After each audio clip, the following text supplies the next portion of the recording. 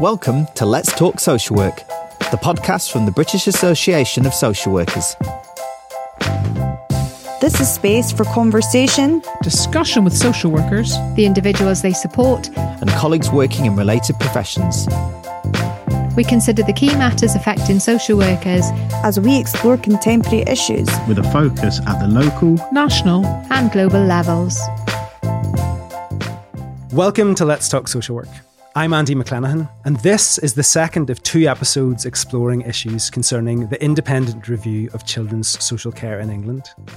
Today, my guests and I will examine issues facing Black and minoritised children in the care system and discuss the extent to which matters of equality, diversity and inclusion have been considered in the care review so far.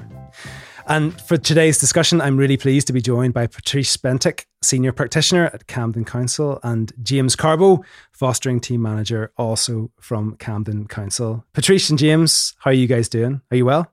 Really good, thanks. Really happy to be here. Thanks for having us, Andy. Good. Oh, it's a pleasure. Thanks, James. Patrice, you're well, yes? Yeah, I'm good. Thanks for having us. It's exciting. Okay, good. Hold that thought. Hopefully it's exciting for the next 45 minutes.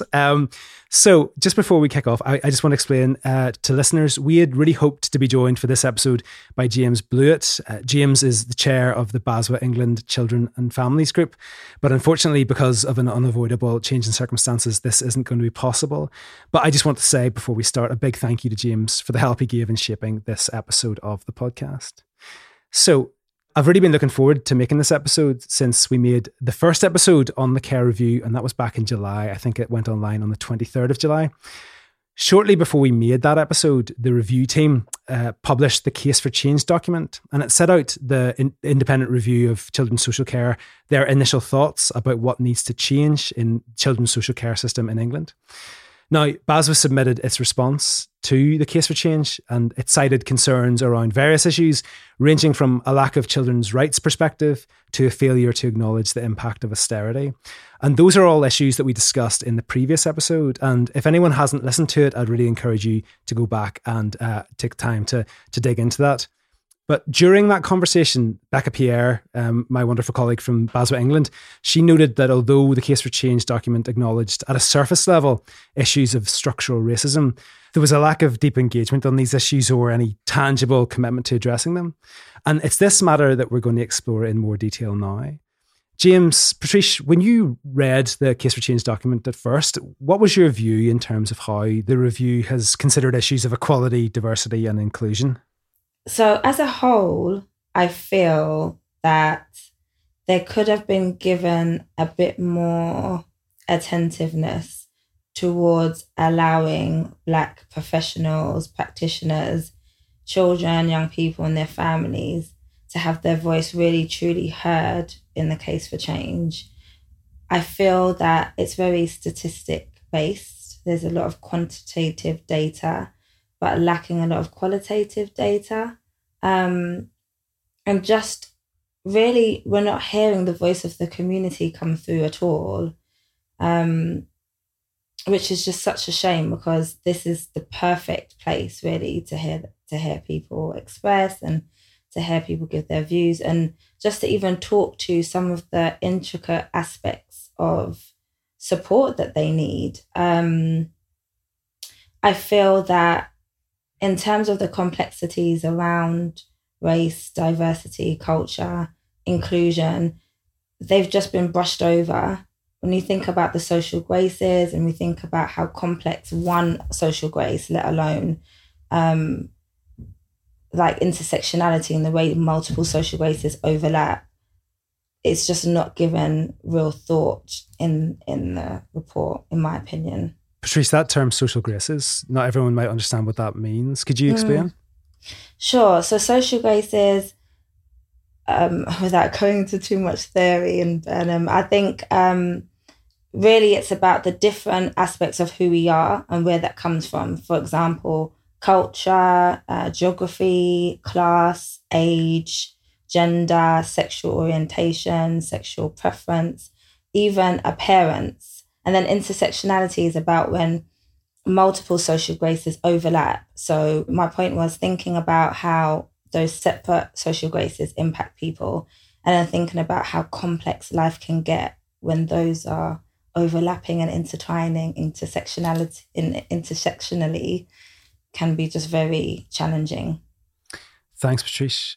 James, thinking of the report then, how would you have liked to have seen equality, diversity and inclusion discussed in the Case for Change? Yeah, I mean, I think I sort of echo a lot of what Patricia said. I think really amplifying the voices of, Black children from other ethnic minorities, amplifying the voice of the Black social worker, amplifying the voice of the Black foster carer. I felt like it was skimming the surface, and it set out a lot of sort of quantitative information, which is needed because it is a case, and I get that they're building a case for change, so that is needed. But I think it really needed to go a lot deeper. I think that, off the back of, just some of the things that have happened in society over the last 12 months, we've had the Euros and the reaction to 3 Black players missing penalties. I think that we need to be really clear about how we're going to address that in society, in social care. How do we explain that to our foster children? And I just felt like it could go a lot deeper in regards to sort of equalities, diversity and inclusion. So I think that would be the next step. Thanks, James. When you talk about amplifying voices, what, in terms of mechanisms to actually have people involved, have their views listened to, these aren't going to be people that are used to writing a consultation response to a government consultation. Sure. So how do you do that? How do you make sure that those voices are heard and heard in a meaningful way? No, that's a really great question. I think you need a diverse approach. So you need to try a number of things. Focus groups, perhaps. You need to use social media because that's what's really current, whether it's Facebook or Twitter or whatever it is, whatever the sort of online platform is. I think that one-to-one interviews would be great. But yeah, I mean, those are a few things off the top of my head I can think of, sort of focus groups, interviews, sort of larger consultations. I think would go a long way to capturing some of what's missing from the Case for Change at the moment. And I suppose a lot of that stuff will work as well with practitioners. It'll work probably with foster families. But when you're looking at the kids that are in care and how marginalised they are, how vulnerable they may be feeling, getting them involved in that process, that's going to be a challenge as well, isn't it? Absolutely, because trust is really fragile when we talk about, some of our most vulnerable children in society. The trust is quite fragile. So I think that process needs to be given a lot of thought. And part of the process will be sort of repairing some of that trust so that people feel comfortable to come forward and sort of speak. But they will come forward and speak. And that's the thing, young people that we work with in Camden, they have come forward and expressed their views. I know we're going to talk a bit about that later, but with everything that's happened over the last year, children and young people are feeling much more empowered to come forward and talk about how they feel, what they think. Families are feeling more listened to and wanting to come forward and talk about their positioning. I think we just need to give them the opportunity to do that. Patrice, you and James both lead on anti-racist social work within Camden's Children's Services. So I'm really keen to learn more about what those roles entail. Patrice, could you tell us a bit about what you do? Sure. So over the last year, I have been working with a close group of people to set up safe spaces in different parts of children's services and creating space for us to take action and creating space for us to think about how to encourage one another to focus on our practice and improve our practice in an anti-racist way. One of the first things we've done is set up a Reflect, Reclaim, Rebuild group. We have 2 of these groups. One is for Black and ethnic practitioners of multiple levels and multiple workforces. So we come together to think about our Black workforce and actually what is needed in terms of action and progression for Black people to feel supported, for Black people to feel listened to, valued. So thinking about progression, thinking about staff engagement, morale, creating a space where we can challenge racist practice or creating a space where we can challenge harassment and just smaller like microaggressions, smaller things that happen in the workplace that are just not acceptable. The second Reflect, Rebuild, Reclaim group is a practice space for all practitioners, whether they are Black, white, or any other ethnic group, to come together and focus on developing. So we look at different aspects of our practice, and it could be social graces that we've referred to earlier. It could be vaccine hesitancy, where we discuss how are we in this place with our community? What do we need to do to support them? Where is the learning here? And we bring different things to the space to discuss. Those two are huge for me personally, because I feel like Black practitioners are really coming together. People are meeting people for the first time. They're feeling supported. They're feeling valued. And then we have white staff who are like opening up and saying, I'm learning something new that I just never thought existed. It's quite powerful. That's amazing. Thanks, Patrice. James, in terms of your work?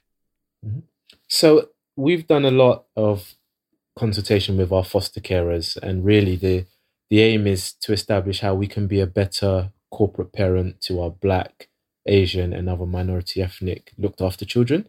And that really is about creating a safe space to broach what has been a sort of very difficult conversation at times to have, creating a safe space to be really honest and frank about how foster carers feel in their role, giving them the tools to feel empowered to actually tackle racism when the young people they care for might report it to them, giving them a space to talk about hair care, giving them a space to talk about skin care, giving them a space to talk about how they do the discussions with their young people about George Floyd or about protests or about racial abuse towards football players.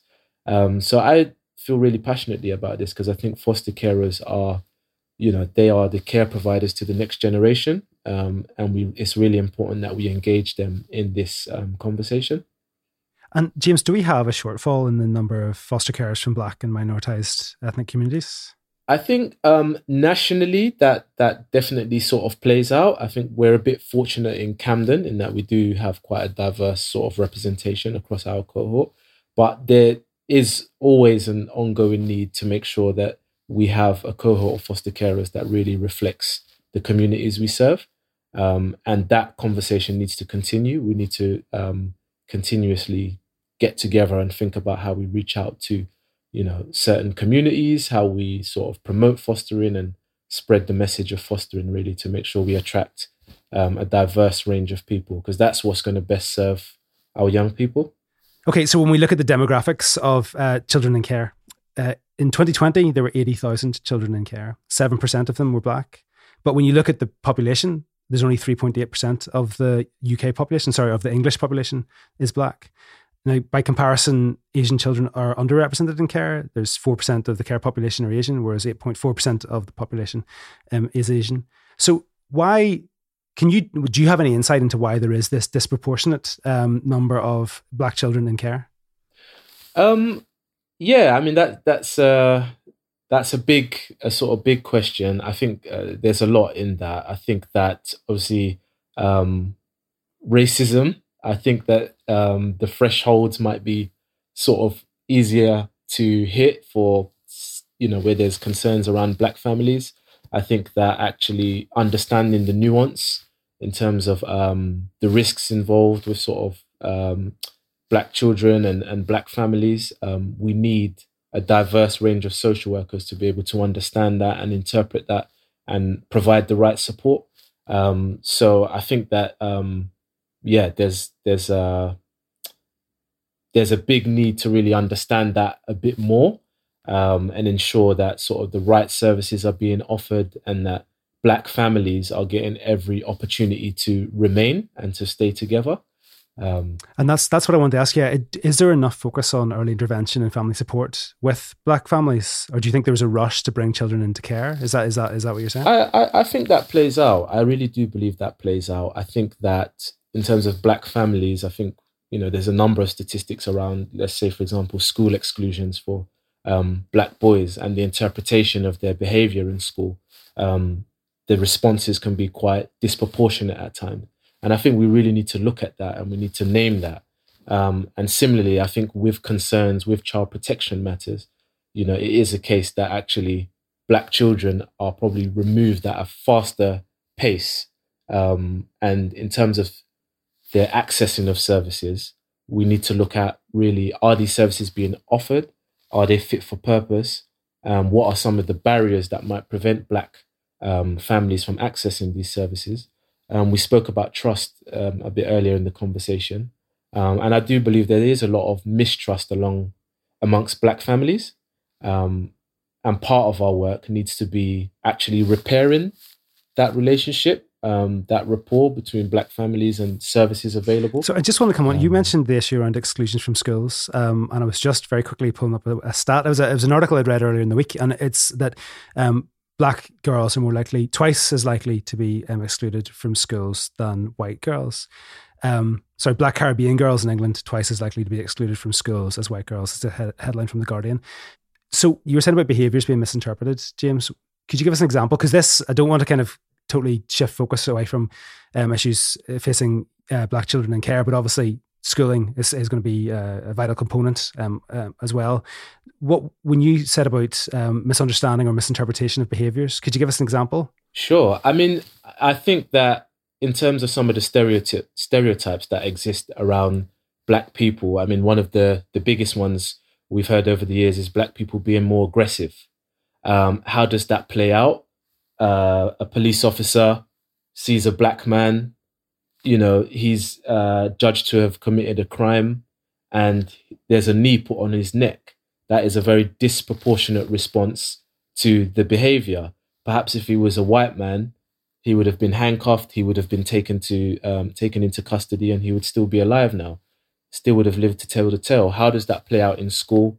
A Black child, sort of, a bit of rough and tough, a bit of sort of, rough play in the classroom is probably more likely to be interpreted as more dangerous. How does that play out? They're then more likely to be excluded. And we know that when children are excluded from school, they are open to a number of risks. And I think school is a microcosm of society. So what plays out in school is very important in sort of shaping somebody's feeling of inclusion in society. So I think one of the things we really need to look at is when we talk about inclusion is how we're ensuring that actually Black families really feel included, really feel that their behavior and the consequences will be equal. Because I think that's going to go a long way towards sort of getting us to where we need to be.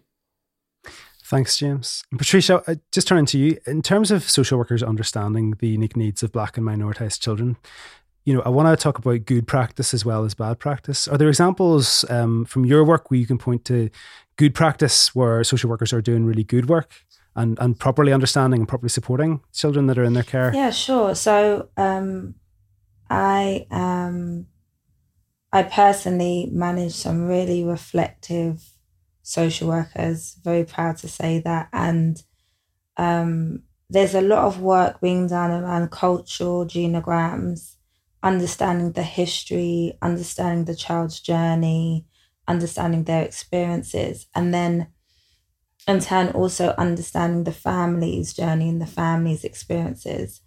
So for example, physical chastisement, we know that different cultures have different ways of disciplining. But, when social workers are taking the time to understand the history of that family, the journey, their culture, where that comes from, we then understand what the risk being posed to the child really means within that household, and not just within our mind or from our personal perspective or from a Western or general English way of parenting at home. And when you're spending that time, or social workers are spending that time, and their child protection plans are heavily linked to that, they are really tailored around the children, really tailored around supporting the parents to think differently, parent differently, in a way that is child focused and not just from their personal experiences. And the outcomes for children end up being so much better. We have children that stay with their parents and they stay at home, or they're reunited back home. One of my social workers just reunited a baby with his mum, and we've taken him off of a care plan, which is great. We're going to support mum for the next year and hopefully close the case. And that's real beautiful work. And social worker's male Bengali, mum is female, Black, African, Somali, different cultures completely, but there's been time taken there to really understand her viewpoint, what she's been through, how that impacts her parenting. And I think as a whole, there's something about history not being spoken about in social work. So when we think about colonialism and we think about slavery and we think about how that has had an impact on the Black community, and actually we look at the Windrush generation, which is the Caribbeans that came here in the 50s and 60s, and how all of this has impacted on parenting, these are really key, significant parts of a child or a family's life. Is that sufficiently being integrated now into practice? Because I'm aware that is, in terms of like public discourse, and that has come to the fore, and there's much greater awareness. And we've been talking about, over the summer, issues around racism that are coming so much more to the fore, and that I suppose are becoming so much harder for people that want to ignore them. But in terms of them actually integrating into practice those cultural understandings, is that happening, Patrice? And is it happening fast enough? I feel it's happening more. I think things like tools like cultural genograms, Tree of Life, all of these really practical tools are helping practitioners to integrate this into their practice. Probably not happening fast enough. We would have it happen now, tomorrow, if we could. But I think that, it's happening. We're talking about it more. For example, James and I were talking a lot about the social graces and risk and how they link closely together when we're thinking about supervision and group supervision. So there's a lot of systemic spaces taking place, and it is starting to be integrated into practice. But yes, I think we need more time for sure. If we move on to the views of children, so you guys are both working directly with children, what are the key messages from Black and minoritized looked after children with regard to their experiences of care and what needs to change? Well, I can speak from sort of a fostering angle. I think that obviously it's well publicized that there's a national shortage of foster carers. I think that, when we hear from children, often one of the sort of most striking feedbacks is where children have had to sort of move to multiple placements. And that happens for a number of reasons, because either, the foster carer gives notice on the placement, or, the placement isn't an appropriate match. But actually, I think what we need to be looking at is how to make sure we are really sort of spreading the message of fostering and making sure that there's, a good portrayal of fostering available on mainstream media, a much better sort of representation of social care in the media as well, because I think at times it can be quite negative, which then... And are we seeing bad examples of fostering on the media? Well, I think there isn't enough representation on mainstream television about the world of fostering, and I think what that creates is room for a lot of myths, and there is definitely a need to sort of dispel a lot of those myths. Because I think that a lot of people who would be interested in fostering might actually be lacking in some of the information to take those next steps. So one of the things that I think in terms of the case for change and some of the things we could action is actually, mainstream representation, more information for the general public around fostering, and putting more of a sort of positive spin on that. Thank you, James. Patrice, in terms of the children you're working with, what are you hearing from them? So I've got a few quotes here, really powerful, actually beautiful things. But, a lot of the young people in Camden feel that it's having a global impact. Just as a whole, racism is having a huge global impact. But they're screaming for their voices to be heard. And they feel that they need a place to breathe, express, be themselves, explore different aspects of themselves and feel accepted. And for young people to say that is huge, the way they can articulate that themselves. They also said that they feel that they need support physically, emotionally, and spiritually, which is huge. A lot of them understand their history, and they've done a lot of reading, for example, like the Windrush, and they understand that their grandparents were told that the streets are paved with gold, literally, and you should come here, and how that has an impact on their spiritual well-being and emotional well-being and mental well-being.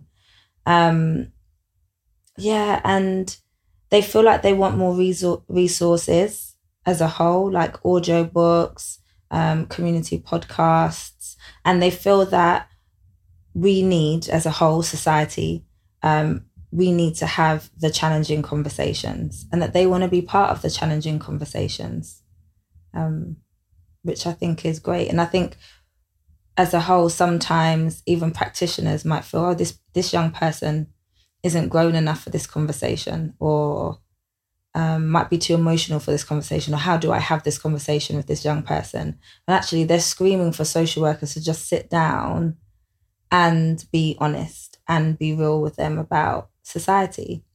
And I suppose sorry. Yeah. No, go. I was going to say, that takes us back to the issue we were talking about at the start, and how do you actually integrate the views of young people into the care review? Is that where you were going, Patricia? That's exactly where I was going. Sorry. I needed to... Yes. I wanted to go back to it because there's two key things that I know that the review are keen on talking about, is early help and obviously corporate parenting. And I think listening to young people and just thinking about practice, it's so key for corporate parenting to be focused on the child that they are parenting. So, for example, if it is a Black child that you are parenting, you need to be the best corporate parent for that Black child, and not just tokenistic and think about hair care, skin care, cultural festivities, carnivals, stuff like that, which is great, food. But actually, how are you preparing this young Black child to navigate through a society that's systemically racist? Every aspect of their life that they face, services, schools, nursery, from like health and NHS, everything is systemically built to be racist against them. How are you preparing this child to maneuver through that? And when you're thinking about other social graces like class and geography, it could be an unaccompanied minor that's traveling from somewhere in Eastern Europe that presents as white Eastern Europe, right? How are you preparing that young person and understanding that person to still maneuver through a system that is against them anyway? Patrice, do you feel that social workers in general are sufficiently well aware of that structural racism? Because if you're talking about preparing a child to work within that system, you need to be aware of what that system looks like in the first place. So for a white person who doesn't have to struggle with any of those impediments and barriers because of your white privilege, that's part of the problem. You don't see it. You don't know it's there. So is enough being done to educate social workers of those issues? I studied at Goldsmiths College, University of London, and they are really community social work based. And we have amazing people like Dr. Claudia Bernard and the late Palita Harris. So I was fortunate to have some of those conversations, even though I would have those growing up. And so people who had different like sexual orientations or sexual preferences or what have you, we were constantly having those discussions at uni. I can't speak for every university course, but I know that unis are doing a little bit more now to try and teach social workers these. I mean, we talk about anti-oppressive practice and anti-discriminatory practice from day one. We shouldn't need a whole new anti-racist practice title to cover racism because it's already in there. We know it. I think some social workers obviously won't know the depth of some of the things we're talking about, whether Black or not, actually. Some Black social workers still won't understand or won't have done that work. But we have a responsibility to do that, to search, to read, to even just be quiet and listen. Listen, your families will tell you. If you don't understand something, be curious, question, be open to not being the person with the power in the room, because social workers, we hold so much power. For a minute, you have to be ready to relinquish that and truly be the person that has the least knowledge in the room. Something I've learned from making this series over and over again is about asking questions and not being afraid to ask questions, being open. But there is so often a fear of getting something wrong, saying something stupid. And that's a fear you need to get over, because that doesn't help anybody. Yeah, that's a fear which essentially protects you. Now, that's really, really helpful, Patrice. I want to talk about mental health. Now, it's well documented that looked after children are more likely to experience poor mental health. For example, back in 2017, I think it was Bernardo's published research, which highlighted that 46% of its care leavers had mental health needs. And we know that racism and abuse can have a negative impact on mental health as well. So when those two issues are combined, you know, a child living in care, a child experiencing racism, what does that mean for the mental health of a Black looked after child or a child from another ethnic minority background? I think that's a really excellent sort of question, because I think that it's a double whammy. I think they are grappling with the stigmas that come along with being in care, the sort of difficult life story that many children may have, but they're also navigating sort of the pressures and sometimes trauma that comes with Blackness as a result of racism and navigating sort of racial inequality. So I think that, you know, it's no surprise that, you know, many care leavers sort of struggle with their sort of emotional well-being and their mental health, because they are grappling with two very heavy stones, if you like, and trying to sort of make sense of how to exist and operate and thrive in a world that has positioned them in quite a difficult position. And so you're seeing this in your work day to day. Is this a reality? Yeah, absolutely. This plays out, and I think the really sad part, Andy, is that for some children they may not equate racial trauma and the stigma of being in care to why they feel what they feel. They may communicate those difficulties through their behaviors and through self-sabotaging and through sort of low self-esteem, poor self-care. It may come out in a number of ways that actually at the time they may not realize. But it's definitely two big things that our sort of looked after children need a lot of support with. And hence why I feel so strongly about the role of foster carers and professionals, because it's something that it needs to be out there in the open to have a frank conversation about it. And let's not kid ourselves. It won't be fixed in one conversation. But I feel that by having a culture that's more open, we can actually start to heal, rather than that being something that's sort of swept under the rug. I want to add something going back to like school and exclusions. And if we think about a young person, for example, a young white girl who's lost her granddad at 10, 11, and she has a change in behavior in school, and she's supported to like work through that. She might get some CAMS or some low level like place to be counselling work. And then we think about maybe a Black girl who has been separated from her home, experienced some sexual abuse or domestic abuse, and then on top of that, she has all of these external things happening in society. You have to be so resilient to be able to function like a normal teenager. And I think that is like a highlight as to how much maybe some Black children have to go through. And instead of being seen as children going through these challenges, they're just seen as problems or aggressive or angry or... And then add to that the issue of adultification. Yeah. We touched on this earlier, but I want to explore in a bit more detail. So we know there's a lot of evidence to suggest that Black children are victims of adultification. And I'm going to try to explain that, but please correct me if I get this wrong. It's where they're treated more harshly compared to children of a similar age of development who are white, for example. Have you seen this in action in the care system? Was my definition correct, first of all? Yeah, I think it's that, but it might not always be in comparison to another child. It's just if a child is a victim or experience something as a child. It's just us as professionals treating them as an adult instead of treating them as children. And I mean, when you think about something like Stop and Search, especially in London, you know, and that being a really prime example of the racial profiling and adultification of young black men, but that's law enforcement. And within social work and within the care system, are you seeing adultification play out as well within your profession? I would say sometimes, yes. I think child sexual exploitation, child criminal exploitation, they're key aspects of where children are treated as adults. So if a young person is being exploited or coerced to be involved in sexually harmful behavior or criminality, instead of looking at that young person as a child and a victim in that situation, it's, oh, he's streetwise or she's streetwise. He is selling drugs to make money. He just wants to get extra trainers. He doesn't want to go to school. He wants fast money. He wants it now. He just wants to grow up too soon. You know, these are comments that you might hear.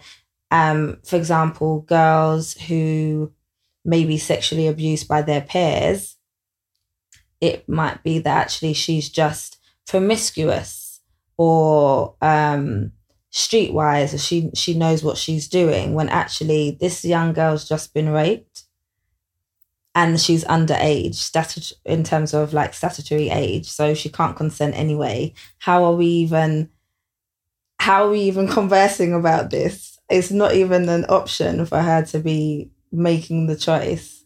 Yeah, I mean, I'd agree. I think that in terms of the adultification of black children, I think that absolutely plays out, and I think what that invites is a harsher response, a more disproportionate response. And I think, you know, when we talk about the knee on the neck, I think that has almost become a metaphor for that disproportionate response that black people and black children have felt. And I think adultification is a big part of that, because it's that sort of lacking in the empathy you would have towards a child, sort of the grace you might give to a child because they're only a child is missing somewhat. And that sort of behavior is interpreted in a more sort of harsh way, which then leads to a more harsh consequence.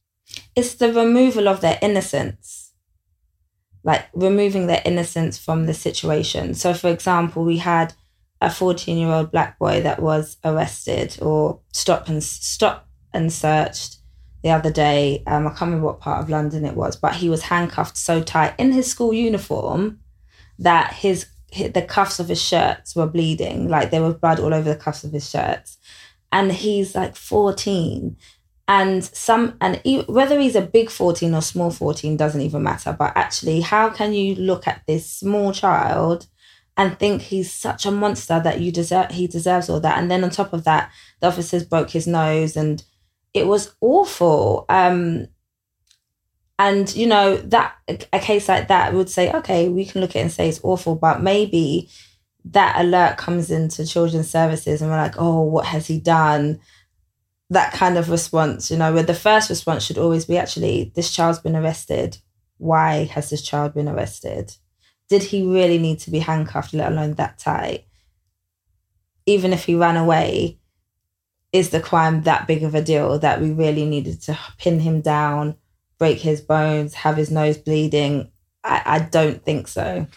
And again, Patrice, that's not going to be an uncommon occurrence from your perspective? No, I mean, for me, I'm not shocked when I hear these things. I'm saddened because another person in my community is going through something, but I would say that I am a little bit numbed to some of the things that happen, because I've been black for 34 years. So I wasn't just black last year, like become black last year when George Floyd died. Like, I can't even remember the names of the amount of black people that have died worldwide, let alone locally, because we have lost a lot of black people in police custody here, regardless of the fact that we don't carry guns. And that is telling. You know, for a police officer, for you to die in police custody here, you would have to be beaten severely because we don't shoot here. James, Patrice, I asked a question earlier about awareness amongst the social work workforce of issues of racism. But in relation to training, to what extent is anti-racist training being delivered to social workers? Is it sufficiently embedded in social work courses for students? And more than that, is it something which is present in terms of training for social workers that are in practice? I think that we are moving in the right direction. I think that I have definitely noticed a more considerable effort to embed anti-racist training in the sort of core requirements, the core trainings for social workers.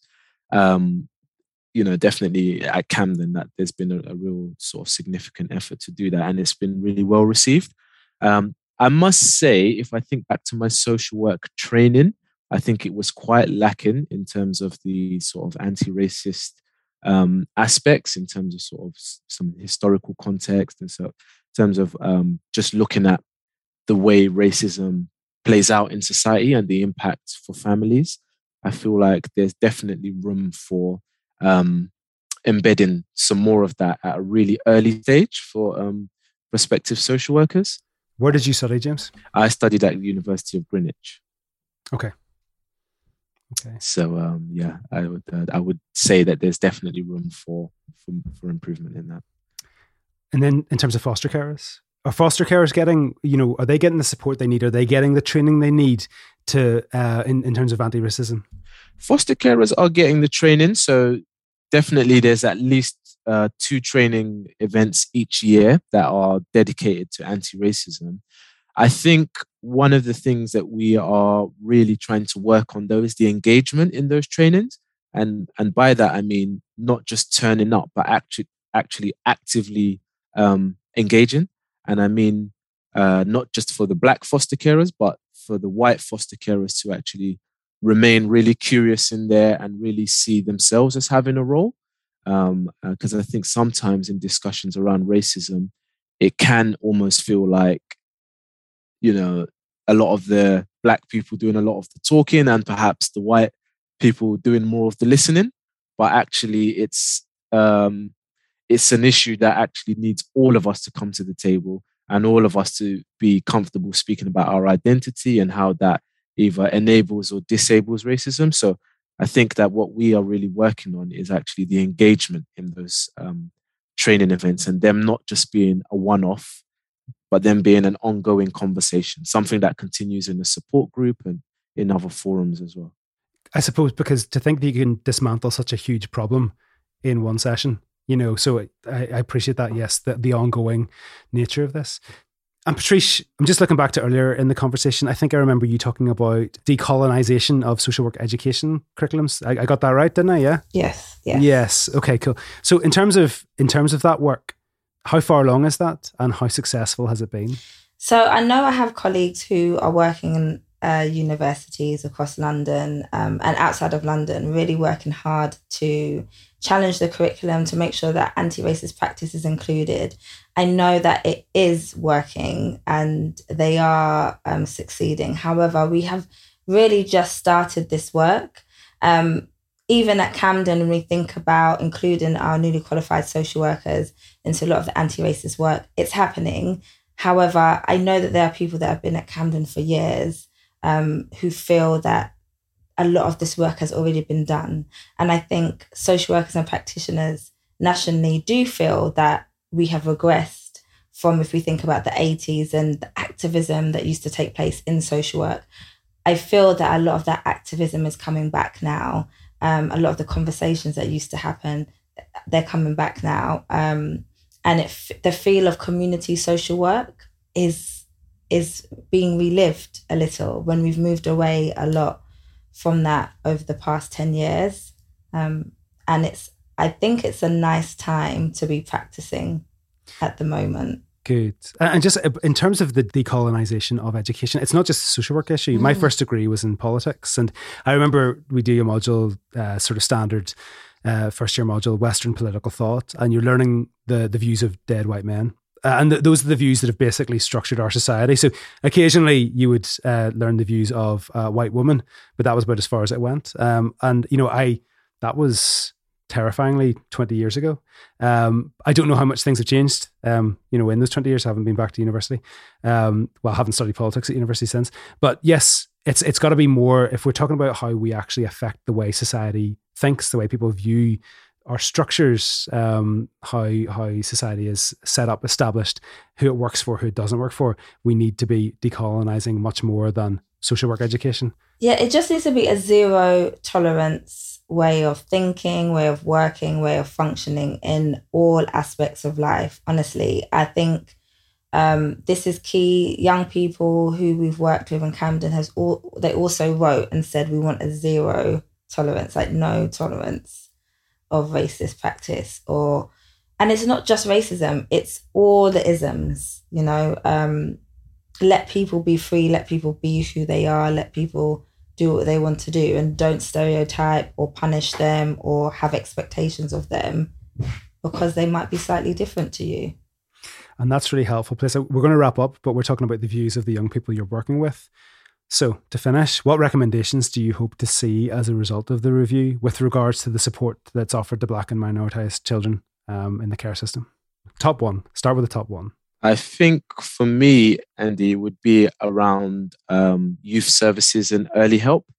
I think that it's really important that we sort of break down some of those barriers to accessing community services, and we really sort of review whether they are still fit for purpose, who is truly enabled by them, and who might be excluded by them. I think that would be my number one recommendation.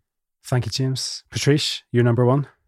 I would like to see more Black focused organizations really take part in the early help process that I know has been written about and spoken about quite strongly. I believe that needs to be more of a representation of Black and ethnic professionals higher up in the ladder in multiple organizations and local authorities.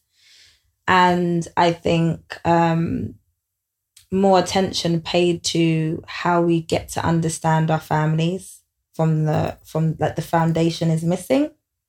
So how can we really give the service that they need when we're just not understanding the foundation? So I think more organizations of colour, more heads of services of colour, more managers of colour, people that make the decisions need to have more people of colour in the room, and not just one token person. Because if I was in the room, I can't speak for all Black people. The Black experience is so varied.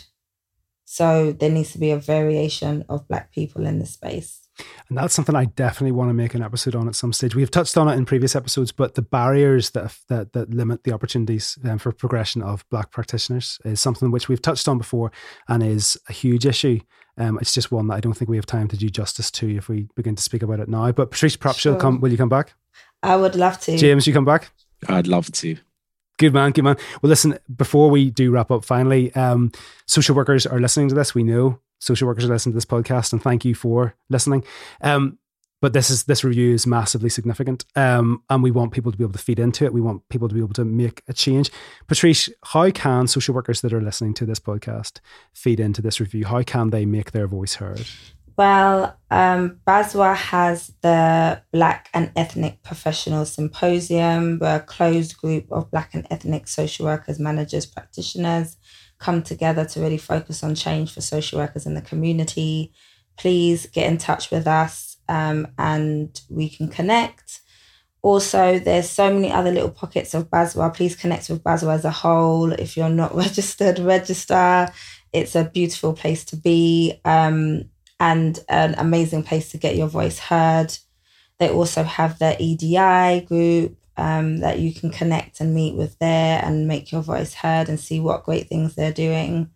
And also, we're all on Twitter, so please connect with us personally on Twitter, and we can connect you into other things going on nationally too, whether in London or out of London. There is a world outside London. Thank you, Patrice. Thank you, James. Thanks so much for taking part. Pleasure. Thanks for having us. Thank you for having us.